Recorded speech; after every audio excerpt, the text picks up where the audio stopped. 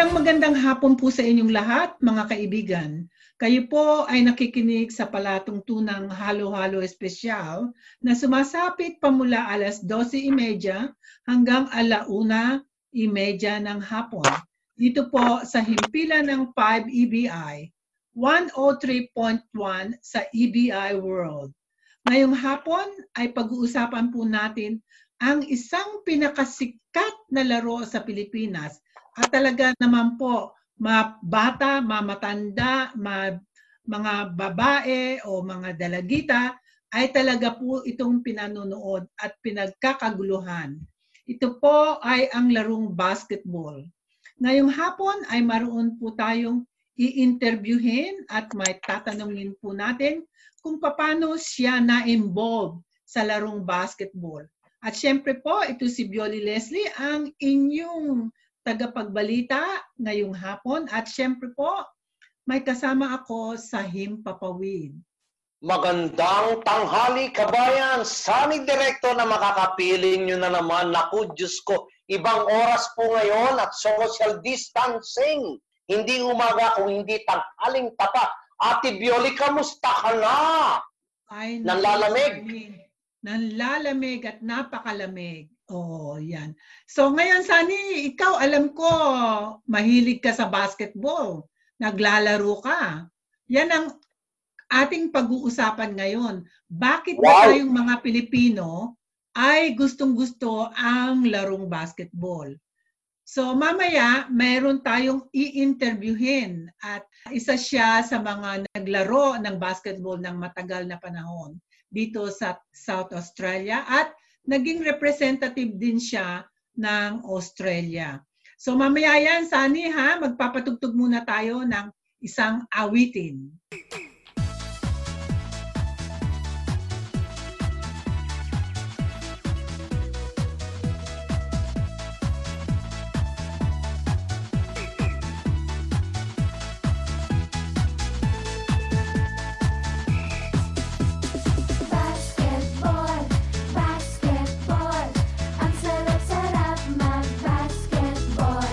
Ang lapad ng court, ang linis ng court, ang luwang ng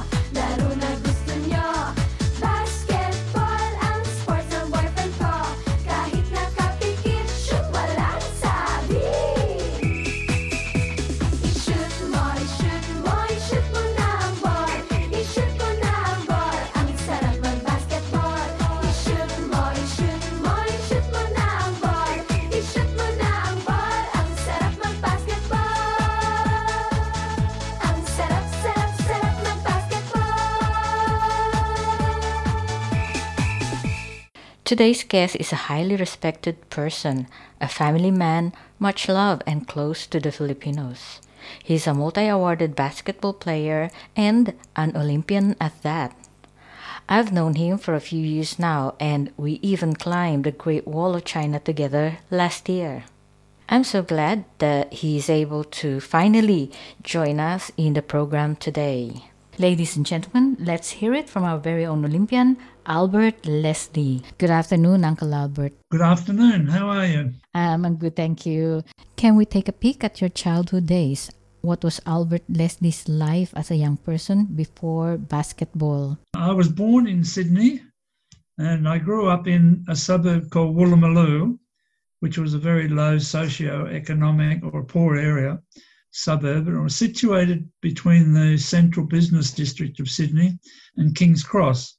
So it wasn't a very affluential area. In fact, it was very poor, but everybody seemed happy because we didn't have anything and nobody knew any better. I had 3 brothers and 1 sister. My sister was the eldest and I was the baby of the family. I attended a school called Plunkett Street Primary School and I was dux of that school, not dunce, dux of the school in my final year. From there, I went to Cleveland Street Boys High School and finished my leaving certificate, which is like the current day Year 12. Then I studied commerce at Randwick Technical College. At Cleveland Street, I took basketball, swimming and athletics as my extracurricular activities. I chose to pursue basketball as I had already had success and I enjoyed the team aspect of it. So that was taking me right up to leaving school. And so I guess that partly answered my next question, but I guess you can always expand on it. When and how did you develop a passion for basketball? Yeah, I started playing basketball at Woolloomooloo with all my friends because I was the tallest one amongst them, so it was obvious I should play basketball. I was only 13 years of age at the time, and the playground was one of many scattered around Sydney. They were outdoor playgrounds, so you had to play in all sorts of weather. And we used to have inter-playground competitions, and we had a lot of success in those. We actually won a state championship in our age division as under 14s. At 14, I was selected in the New South Wales under 16 team for the first time to compete in the Australian Championships. Because we were poor, we didn't really have the funds to pay for everything I had to pay for. So the local butcher donated meat, the local greengrocer donated vegetables, and we ran raffles to raise the money. Because in those days we travelled from Sydney to Adelaide by train. So we weren't very wealthy, so we had to raise money by raffles. I was the first ever person to be selected from our playground, which made everybody very happy and proud. I then had 2 years at under 16 level and then 2 years under 18 state teams. And in 2 of those 4 years, I won the most valuable player in the national championships. I guess these successes encouraged me to pursue basketball as a sporting career. And we all have reasons for moving from one place to the other. So tell us, what brought you to Adelaide? In 1964, I was selected in my first New South Wales senior men's team, and the championships were being played in Adelaide. In Adelaide, after the championships, I didn't get to play very much because it was my first year, but I was so impressed with the standard of it, I decided to make a move to play in a higher competition, which I decided was Adelaide. The 1964 Olympic team was chosen at those championships, and following that, I decided to make my dream the 1968 Olympic team. I realised to do this, I had to be playing in a higher competition, and I decided Adelaide could do this for me. So I transferred and joined the South Adelaide basketball team in 1965, and that's how come I ended up in Adelaide. And I know you've been to the Philippines so many times. What took you to the Philippines the first time? The first time I went was in 1965. The South Australian men's basketball team was to tour the Philippines to play a 6-game series against their national team, which was preparing for the Asian Games. I wasn't in the original team because I hadn't lived in Adelaide long enough to qualify. But as luck would have it, 2 players dropped out and I was included in the team. That was my first trip to the Philippines. It was during martial law, which was a bit of a surprise to me and everyone else. They had people stationed at buildings and banks with big guns. That would be around 1972? Yeah. We were then required to be back at our hotel by 12 midnight, which was a little bit scary for us because our games finished late and we always wanted to go out and enjoy ourselves. But we used to run back to the hotel to make sure we got back on time. People may know some of the players in the Philippine national team. They were preparing for the Asian Games, and that included Robert Jaworski, Freddie Webb, Atai Ko, Francis Arnaiz, Albert Reynosa, William Adonado, Jimmy Ariano, and Ramon Fernandez, just to name a few. And they're all household names in the Philippines at the time. One interesting sideline was the San Miguel Brewery was one of our sponsors, and they used to bring beer to our hotel every day. During one of the games, we had a bit of a fight with, I think it was Francis Arnaiz, whose dad was at the brewery. And after that fight, we won the game. They stopped bringing the beer. No more beers. But it didn't bother me because I don't drink beer anyway. All the games were close. And at the end of the series, we tied three wins each. And then they decided, can we have a game 7 the next day? So we had planned to go to the Pagsanyan Falls, but we decided to delay that and play the 7th game, which, by the way, we won. So we ended up winning the series 4-3. Now, during my stay in the Philippines, the very first day that we were there, I went walking and with a friend of mine, and we met these 2 girls, and they decided to come to the games. So we said, be at the hotel, and you can come on the bus, and we'll get you into the games. Because basketball is very popular in the Philippines. One of those girls turned out to be my future wife, Violetta. I'm going to ask you, why are Filipinos close to your hearts? And I think there you go, the answer is there. Yeah, well, we corresponded, and yes, we used to write letters in those days. We corresponded for quite a while. And in 1976, we were married in Manila, with Violi then settling in Adelaide. We now have been married for 44 years with 4 beautiful children. And what have been the highlights of your career? If we were to look in Albert Leslie's reward or trophy cabinet, what would we find? Yeah, I've listed down a few things. They include, I represented New South Wales in 2 under-16 and 2 under-18 state teams, and also in the senior state team for over 10 years. In 1967, whilst in Adelaide, I won the Noel Woolacott Medal, which is for the best and fairest player in the State League in South Australia. In 1968, I was selected in the team to represent Australia in the Mexico Olympics. And that, as I said earlier, was my dream, so I realised my dream. In 1970, I was selected to represent Australia at the World Championships in Yugoslavia. Neither trips did I play very much, but it didn't matter. It was for the best of the team. After the World Championships, I continued to play State League in Adelaide until I retired and then started my coaching career. I coached local junior teams, then the under-20 state team, which we won the national championship. Then I coached the Adelaide Buffaloes to a national championships. And the Buffaloes were the reserve team for the Adelaide 36ers. But it doesn't exist anymore, so it's just the Adelaide 36ers now. I was then appointed assistant coach for the Adelaide 36ers and remained in that role for quite a few years. After my stint with the 36ers, I returned to coaching juniors, club teams, as well as individuals in both skills and shooting and footwork. Now I'm retired. I saw a photo of you carrying the Olympic torch. Tell us the story behind that. Yes, because I was an Olympian, we had the honour and privilege of being selected to carry the torch during the torch relay in Adelaide. Of course, the torch went all around the world, but when they did the Australian one, Adelaide was chosen, and I was lucky to be chosen to carry the torch. What happened was, it was in Blackwood. You only run for half a kilometre. It's not a very long one, but you carry the lighted torch, And what happens, the person before you, as they approach you, the police officer standing with you gets the torch ready to be lit. And then they light that. And there was another thing, the school children were allowed to compete as well. So they had to write an essay, I think, to get selected. So I was running with a young girl, and we shared the torch for the half a kilometre. And then mine was lit, the next one. And also what happened was the police officer would go ahead, because I couldn't understand why everybody was yelling out, go Albert, because I didn't know anybody. But apparently he rides along and says, Albert's coming with the torch. So everybody knows your name.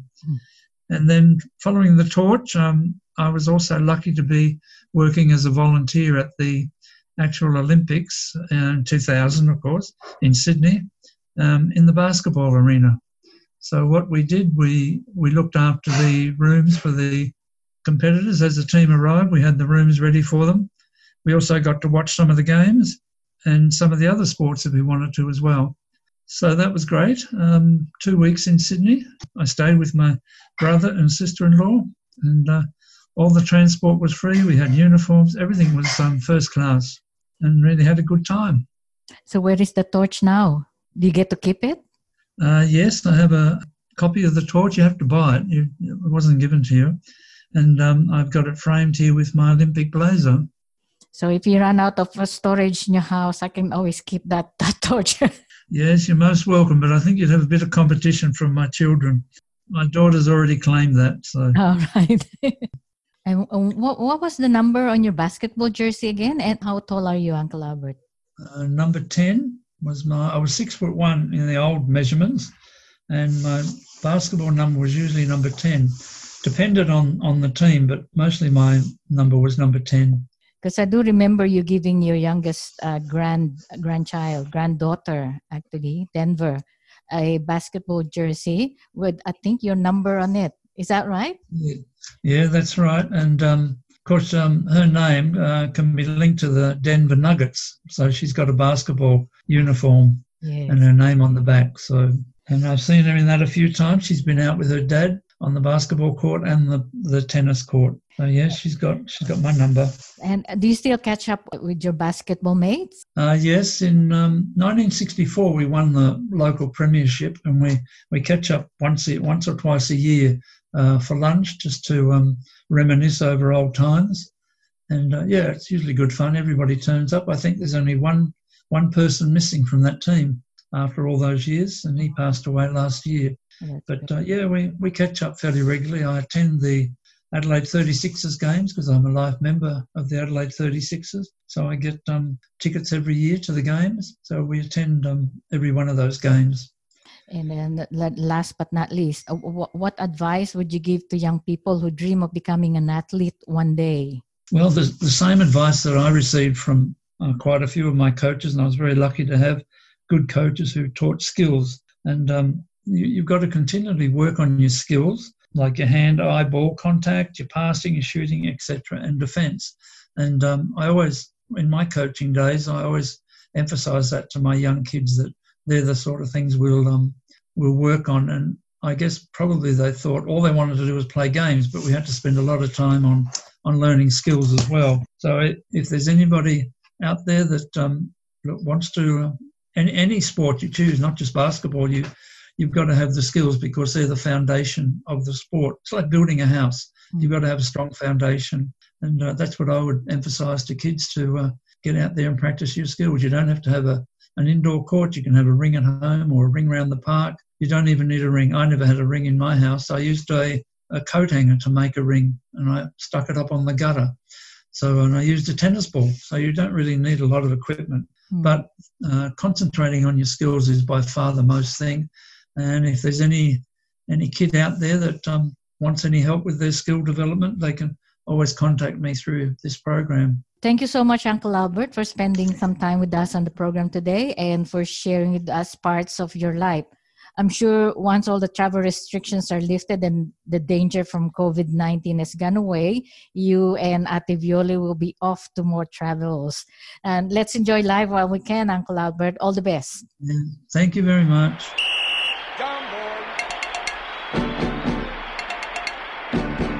Basketball, tayo'y mag-basketball. Ang larong gustong-gustong ngayon. Sa siyudad, bayan at sanayon. Ang usong laro ay basketball. Basketball, ang larong basketball. Ay larong hilig ni Mang Ompong. Nang minsang siya'y nag-basketball. Sinumpong nang hika maghapon. Freddy Webb, Jaworski at Mariano. Si Cleopas at Ramon Lucindo. Si Mumar Melencio at Tornado. Si Paner at si Fortunato. Basketball, tayo'y mag-basketball. Ang larong gustong-gustong ngayon. Ang nilay na di makahabol. Ang gusto pa rin ay basketball. It's now Freddy Webb dribbling the ball, passing to Jaworski. Jaworski to Mariano. Mariano to Paner. Paner make a thing. It's no good. Cursously good. Angry. Shoot the ball. Good. Teka! Eh, boxing na yan eh! Saan ba tayo? Sa basketball! Basketball ang gusto ni Ompong.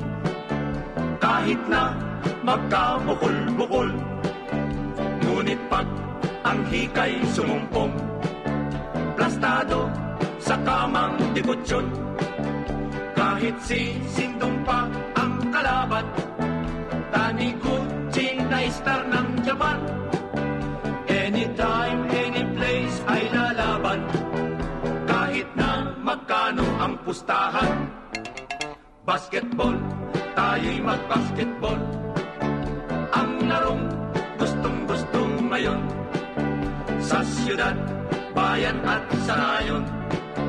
Ang pusong laro ay basketball. Ang pusong laro ay basketball. Maglaro tayo na basketball.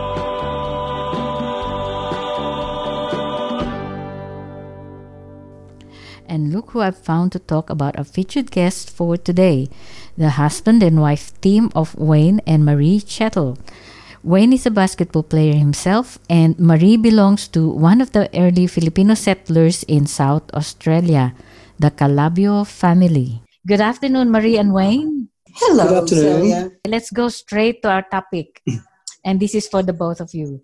Apart from what I said in that very brief introduction, can you tell us a little bit more about yourselves? I was born and bred in Tasmania till I was 18. Then I decided to come to the mainland where I'd already crossed paths with Albert. And we both represented our states in basketball in 1968. He was from back in New South Wales then, and I was playing for Tasmania. And we met in Mackay, Queensland, where that was the 1969 championships. We played often for positions 3 and 4 in the Australian championships.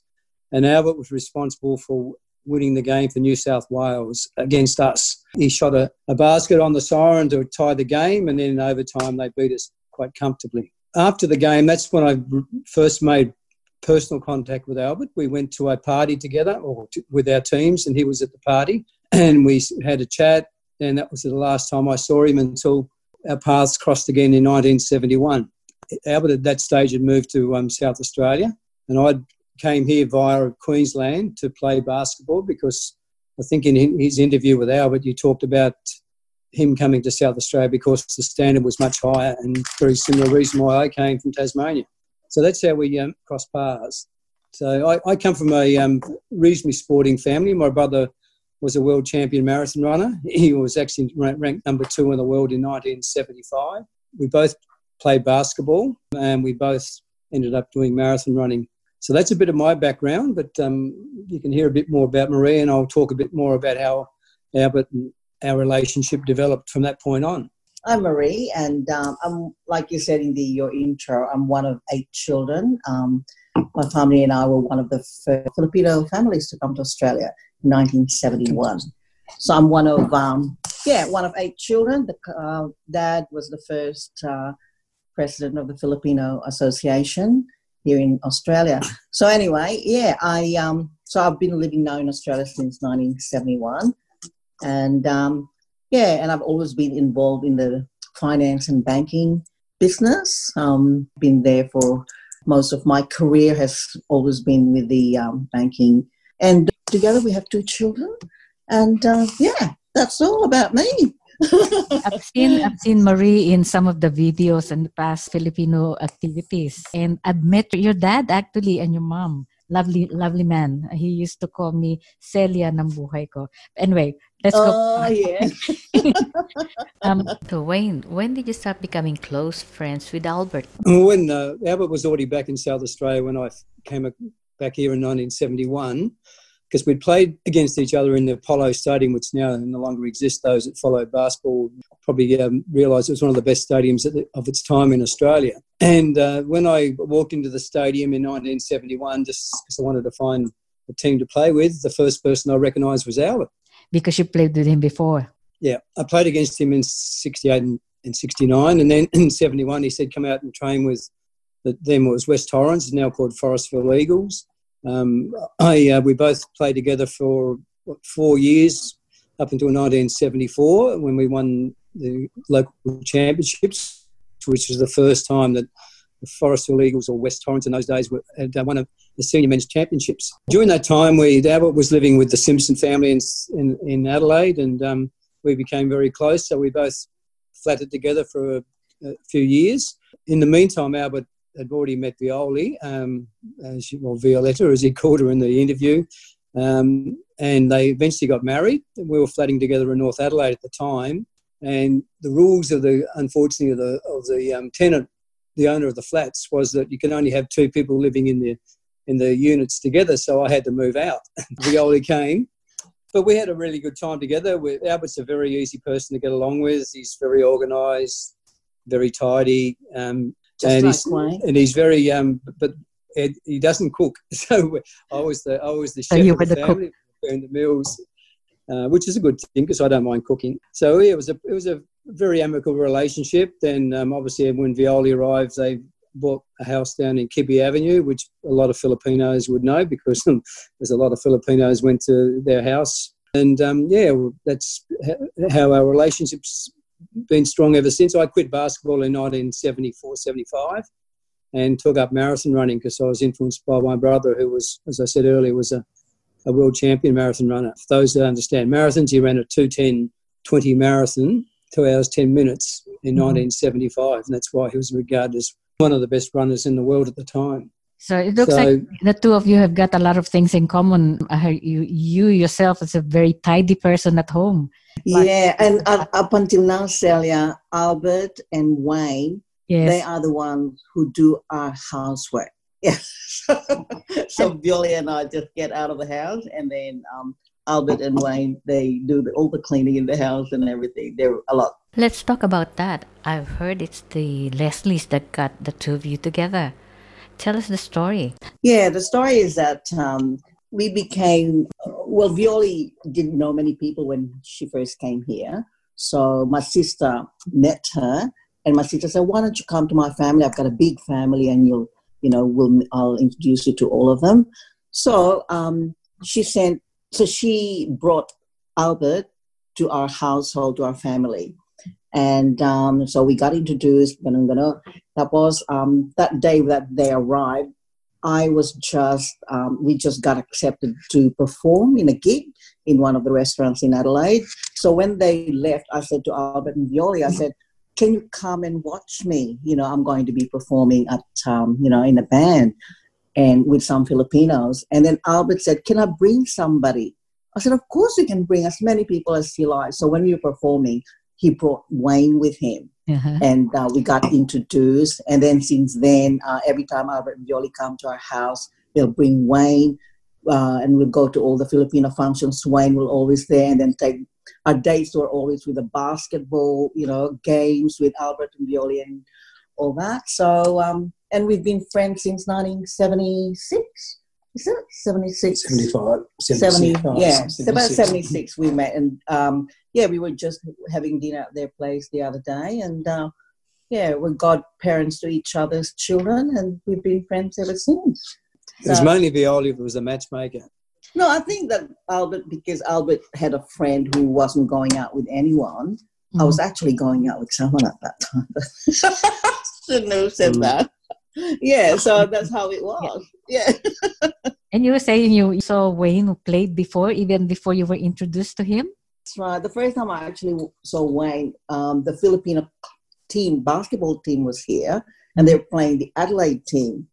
And I was scoring. And I was like, oh my God, who is that guy? He's so quick. Galing-galing talaga. But we didn't meet then. It was 2 years later that I realized it was the same guy person that was introduced to me, that I was admiring to play against the Filipino team. You have played with Filipino teams before? Against Philippines. It was a Philippine national junior team. Yeah. It was on its way back from the World Championships in New Zealand. And they came to Adelaide to play against the South Australian team, which Albert and I were playing with at the time. So it was quite a coincidence.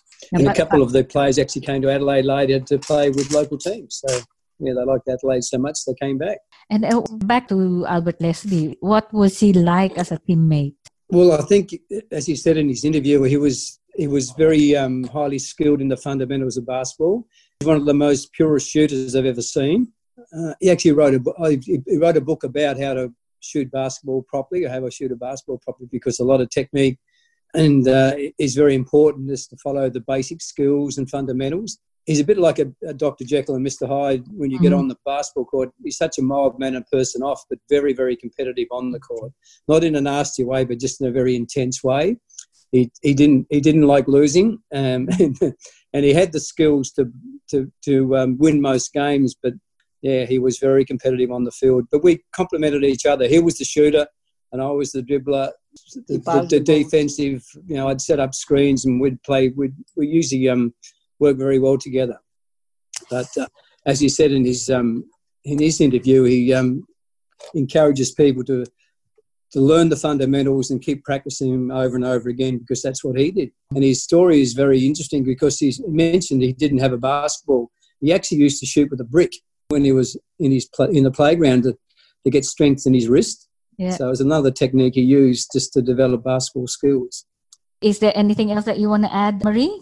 Albert is one of the most genuine, very calm, like for when all the Filipinos are at Fioli's houses, we're all so noisy, and usually Albert always the calm person. And and I always forever thank him for introducing me to my husband. Yeah, he's a lovely, lovely guy and very talented. And so we must be very proud of him that, he's with us.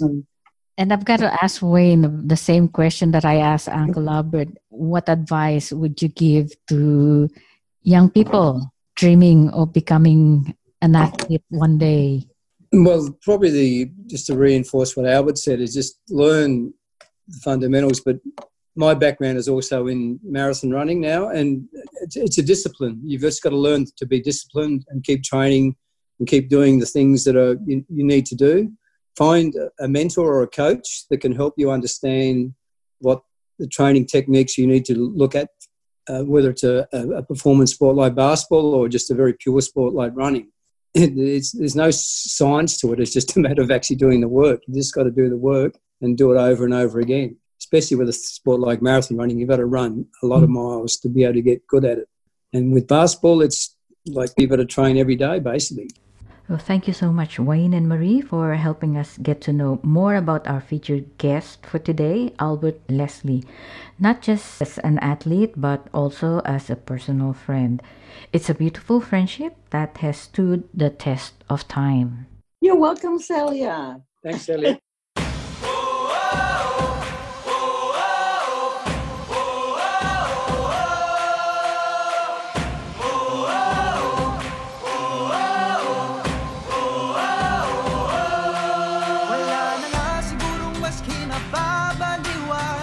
Sa pambansang libangan ng bayan, laro'y sinasa puso at kinaaliwan, na para bang digmaan ng laban. Mananalo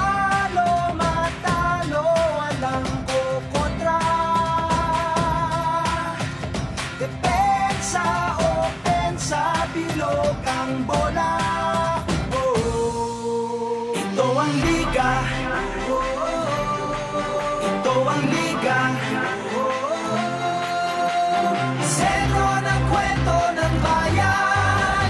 100% ang laban.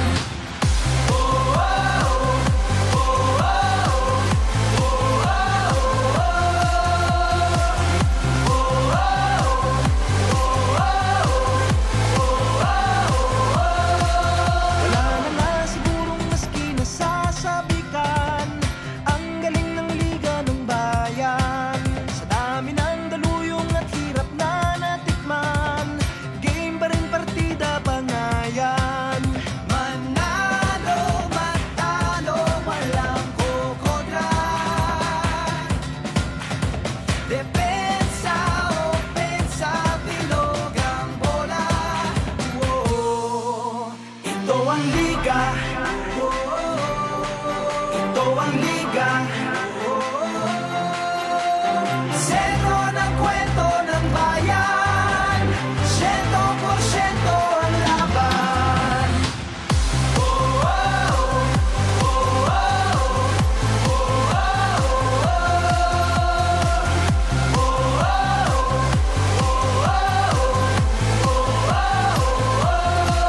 Batak na batak ang mga koponan. Tatak na tatak talaga nga naman. Basta pala na binato sa dyan kawili-wili na. At malamang pati kayo napapapigilin nga. Sa bawat dribble, bantay sarado. Sa bawat sipol, lahat kabado. Lahat nakatutok sa TV. Pati si Utol ay nakikinood na sa kanto. Si Idol lumariba na tumira bumitaw. Libo-libong tagahanga sa arena sumigaw. Rebound, biglang baba, biglang tira.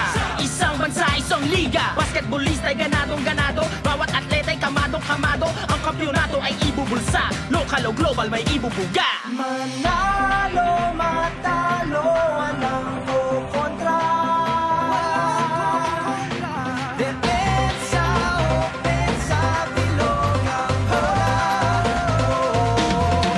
Ito ang liga. Ito ang liga. Sentro ng kwento ng bayan. 100% ang laban. Walang kasing galing, kasing dilas. Di maitatangging Pilipinas. Walang kasing galing, kasing dilas. Di maitatangging Pilipinas. Walang kasing galing, kasing dilas. Di maitatangging Pilipinas. Walang kasing galing, kasing dilas. Di maitatangging Pilipinas. Ito ang liga. Sani yung interview ni Celia kay Albert Leslie, no, napakaganda ng kanyang Oo. interview. At saka kay Wayne Chetel at Marie Chetel. At Galing. ngayon naman, pakinggan naman natin yung mga kung anong nangyari o anong nangyari dun sa mga nakalaro ni Albert noon. Yung mga Please, katulad salamat. ni Francis Arnaiz. Yung, Wow, kilala ko yan. Kilala mo Tama ba yan, yun? number 8 ng Toyota. Oo. Oo. May anak na ano yan eh, artista, singer. Talaga, ang Yes. naging asawa niya, ang naging nakatuluyan ni Francis Arnaiz, si Tina Revilla, artista din yun eh. Oh, Tina Revilla. may kapatid din yan, tama yun, nung sa mga student canteen yan. Nasa Amerika na, pero parang may health issue ngayon si Arnaiz. Oo, siya, naging muse yan ng Toyota, si Tina Revilla noong 1978. Kilala mo din yun, si Mike Bilbao. Gustong-gusto Oh, ko yan, yes. gwapo niyan eh, si Mike Bilbao. Galing Oo. ah, sariwa pa sa isip mo ah. Oo, syempre, kasi biruin mo, sumasama talaga ako dun sa bus, sa bus nila Albert, yung mga basketball player, nandun kami, may yung kaibigan kong isa nasa Amerika na. Kasi yung isang Australiana, bagong kasal siya, kasama siya doon, pumunta sila sa Pilipinas, no? Ang asawa niya si Werner Lind. Kilalang-kilala yon si Werner Lind dito sa South Australia kasi napakagaling niyang basketballista. Si Mike Bilbao, ang napangasawa niya is si Techi Ismael, isang model. So yan, nakalaro din niya ni Albert kasama si Atoy Ko. At ang nakasama naman ni Atoy Ko, ang naging asawa naman niya ay si Alona Alegre. Pero naghiwalay din sila. Larry Mumar. Kilala mo ba yon si Larry Mumar? Napangasawa niya si Connie Reyes Mumar. Wala na. Oo. May pwesto yan sa Cubao. Kilala ko yan, oo. Yung si Estoy Estrada, kilala mo yun? Oh, yes, of course. Mga ano yan, ano ko yan, high school ako niyan, pero yes. Ang napangasawa naman yan, si Rosemary Hill. Tapos si Manny Paner. Kilala mo si Manny Paner? Number 13 sa San Miguel Beer, yes. San Miguel. May anak din yan, singer. Kala ko, ano siya, hindi siya San Miguel. San Miguel, number 13. San Miguel yan. Kilala ka, ako, diehard ako ng Toyota. Kilala ko lang kaya. Fernandez, Jaworski, Reynoso. Kilala ko yun. Yun. Ang napangasawa naman ni Manny Paner, walang iba kundi si Daisy Romualdez. Wow, sikat yun. Tapos meron silang dalawang anak na naging artista din. Si Danita at Christina Paner. Yung Christina Paner, may mga kanta yan sikat. Pinakamagaling sa kanila, ito si Robert Jaworski. Dating senador. Oo. Naging senador siya at saka naging successful basketball coach ng basketball. At napangasawa niya ang anak ni Ramon Revilla. Revilla, tama. Oo, yun. So yan ang mga naging mga nakasama ni Albert sa basket. Hindi na nabanggit si Freddie Webb at Bioli. Si Freddie Webb, kasi isa pa din yun. Bogs Adornado. Bogs Adornado, sila Martires, tama. Yan. Si Bogs Adornado naman, Chris pa yan. Tama ka ron. Nakasabay ko yan sa Port of Entry sa immigration sa Malaysia. Na tinutulungan niya yung mga RPU. Oo. Si Martires, ang bilis-bilis nung maglaro. Number 13 yun sa ICO nung araw. Nakasama nila Hubert Pilipinas yan. Si Hubert sa ano siya? Mariwasa, Honda. Mariwasa. Tsaka si Sammy Neri. Si Sammy Neri, Chris pa.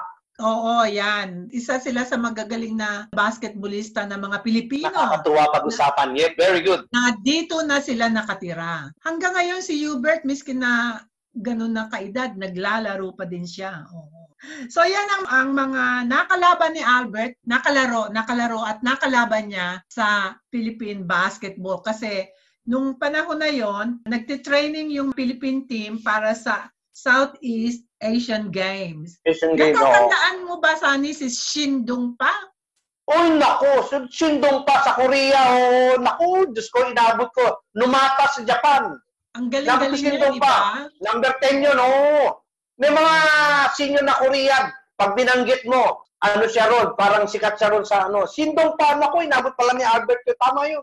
Ang dami pa nila Hubert at saka ni Sam. Shin Dong-pa, inabot ko yun sa Korea. Tama. Sige, magpatugtog muna tayo. Okay, sige.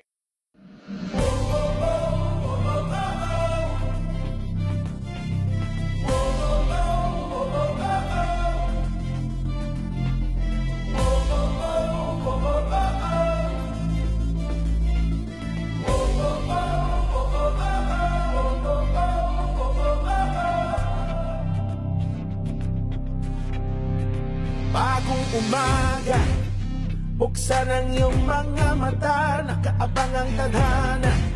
Simula mo na ulit maghanda, tayo pa rin magkasama. May panibagong simula, na walang gana. Buong pa rin ang pag-asa. Ito na naman, laban na naman. Nakalimutan na yung pagod ng nakaraan. Kasi nakalaan ang pusong palaban. Sa lahat ng nangarap, makaangat. Sa kahapon, babangon, ano man ang hamon. Gano'n man kataas, sasalubong na alon. Ganun pa rin, lalaban pa rin. Gilas Pilipinas, walang imposible. Tuloy-tuloy lang ang laban. Sige lang, sige. Hanggang pangarap makamtan, hindi tayo titigil. Sabay-sabay na hahakbang, patungong tagumpay. Sama-sama sa tagumpay. Sige lang, sige, sige lang, sige. Keep on, yo. Wide awake, new beginnings. I believe the world is ready for the new edition. Stronger, faster, with a little more fire. Are you ready to take this higher? Locked in, loaded, ready for battle. We've been steady grinding down the limits we shattered. Cause we've been outplayed but never felt defeated. We've been outscored but we never stop believing. Cause I know that one day our time will come. So we just keep pushing till the victory's won. So here's another chance, greatness at hand. Ready for whatever, give it all that's to plan. The dream is bigger than me. for all to see. 100 million and more will agree. The world awaits. Prepare the confetti. United, ignited, we shine. Walang imposible. Tuloy-tuloy lang ang laban. Sige lang, sige. Hanggang pangarap magkamtan, hindi tayo titigil. Sabay-sabay na hahakbang. Pagmumong walang tayo. Sama-sama sa tagumpay. Hanggat ako'y humihinga, sugod lang laban pa. Yeah. Pangarap pabutin, kumislak tulad ng mga bituin. Sige lang, di ka nag-iisa. Sige lang, sige mo. Sige lang, sige. Malapit malayo, sama-sama tayo. Ano man ang pagsubok, isusunod ko. Sige lang, sige, sige lang, sige. Walang imposible. Tuloy-tuloy lang ang laban. Sige lang, sige. Hanggang magkamtan, hindi tayo titigil. Sabay-sabay na hahakbang. Pagmumong tagumpay. Sama-sama sa tagumpay.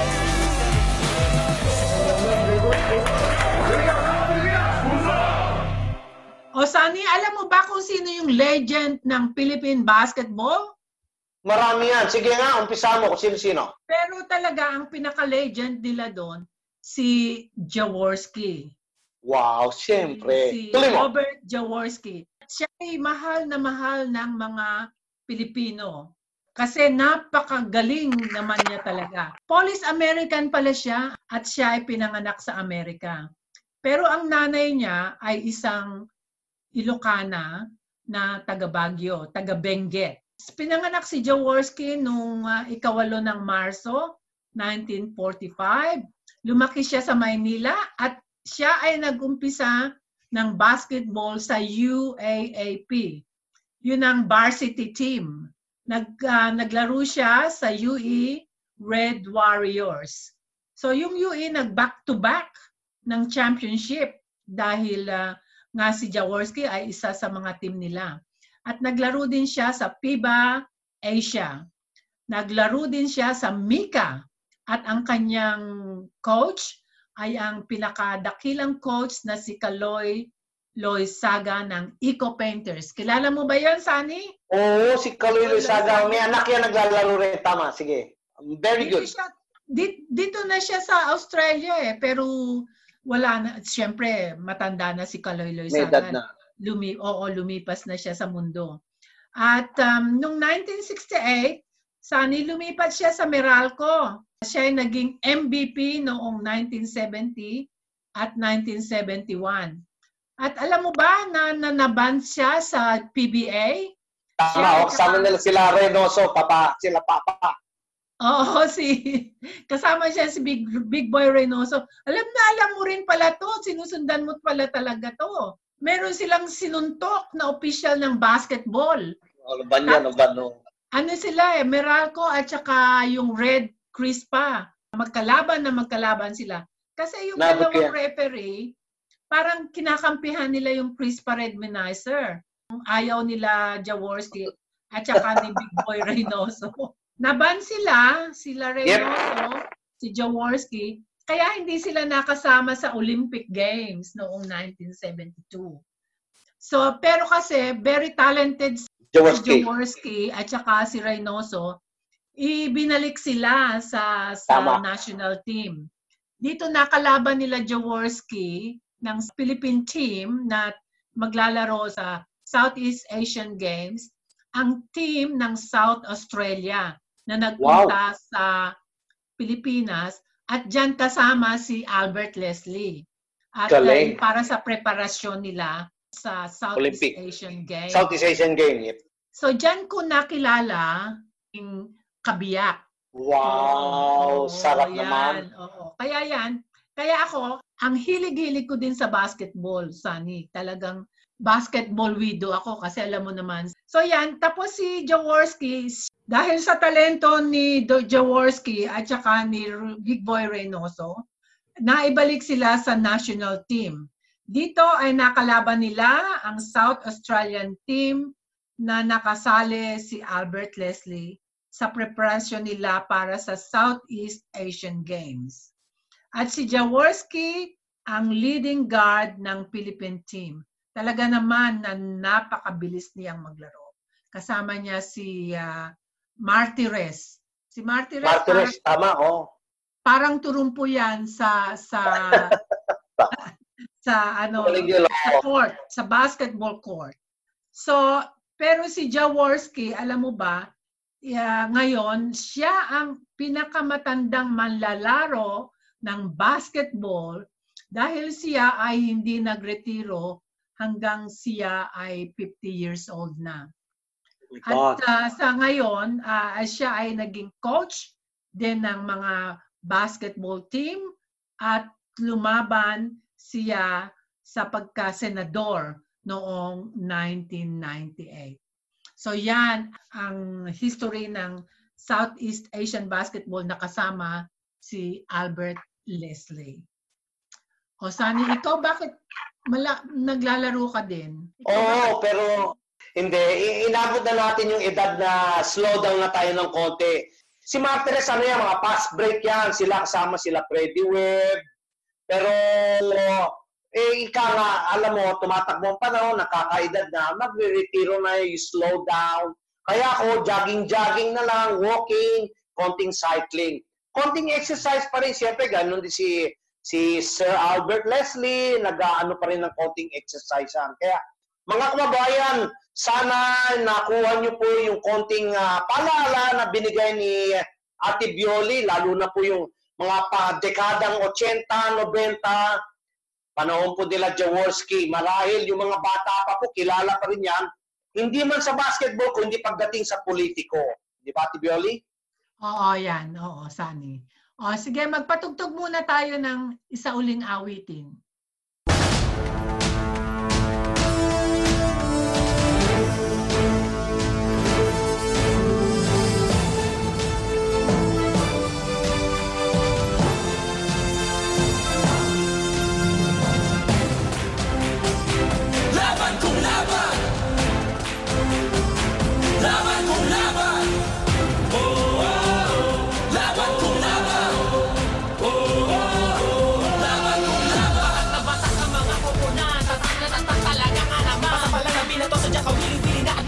Kayo napapapigilin nga sa bawat dribble, bantay sarado, sa bawat sipol, lahat kabado, lahat nakatutok sa tili, pati si Uno rin nakikinood na sa kanto. Si ano lumari ba na tumira bumitaw, libo-libo tagahanga sa kanila sumigaw. Biglang baba, biglang tira, isang bansa, isang liga, basketballista ay ganado, bawat atleta ay kamado, ang kampyonato ay ibubansa, lokal o global may ibubuga. Ito ang liga, laban kung laban.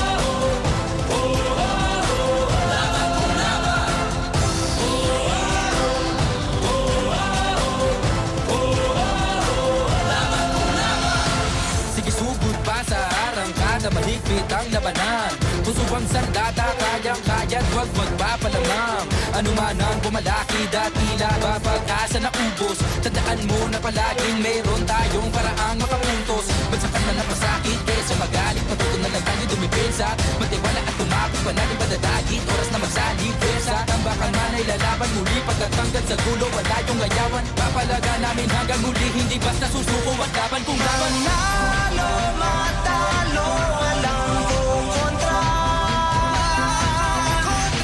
Depensa, opensa, bilog ang ito ang liga, laban kung laban. Ito ang liga, laban kung laban. Sentro ng puerto ng bayan, 100% laban.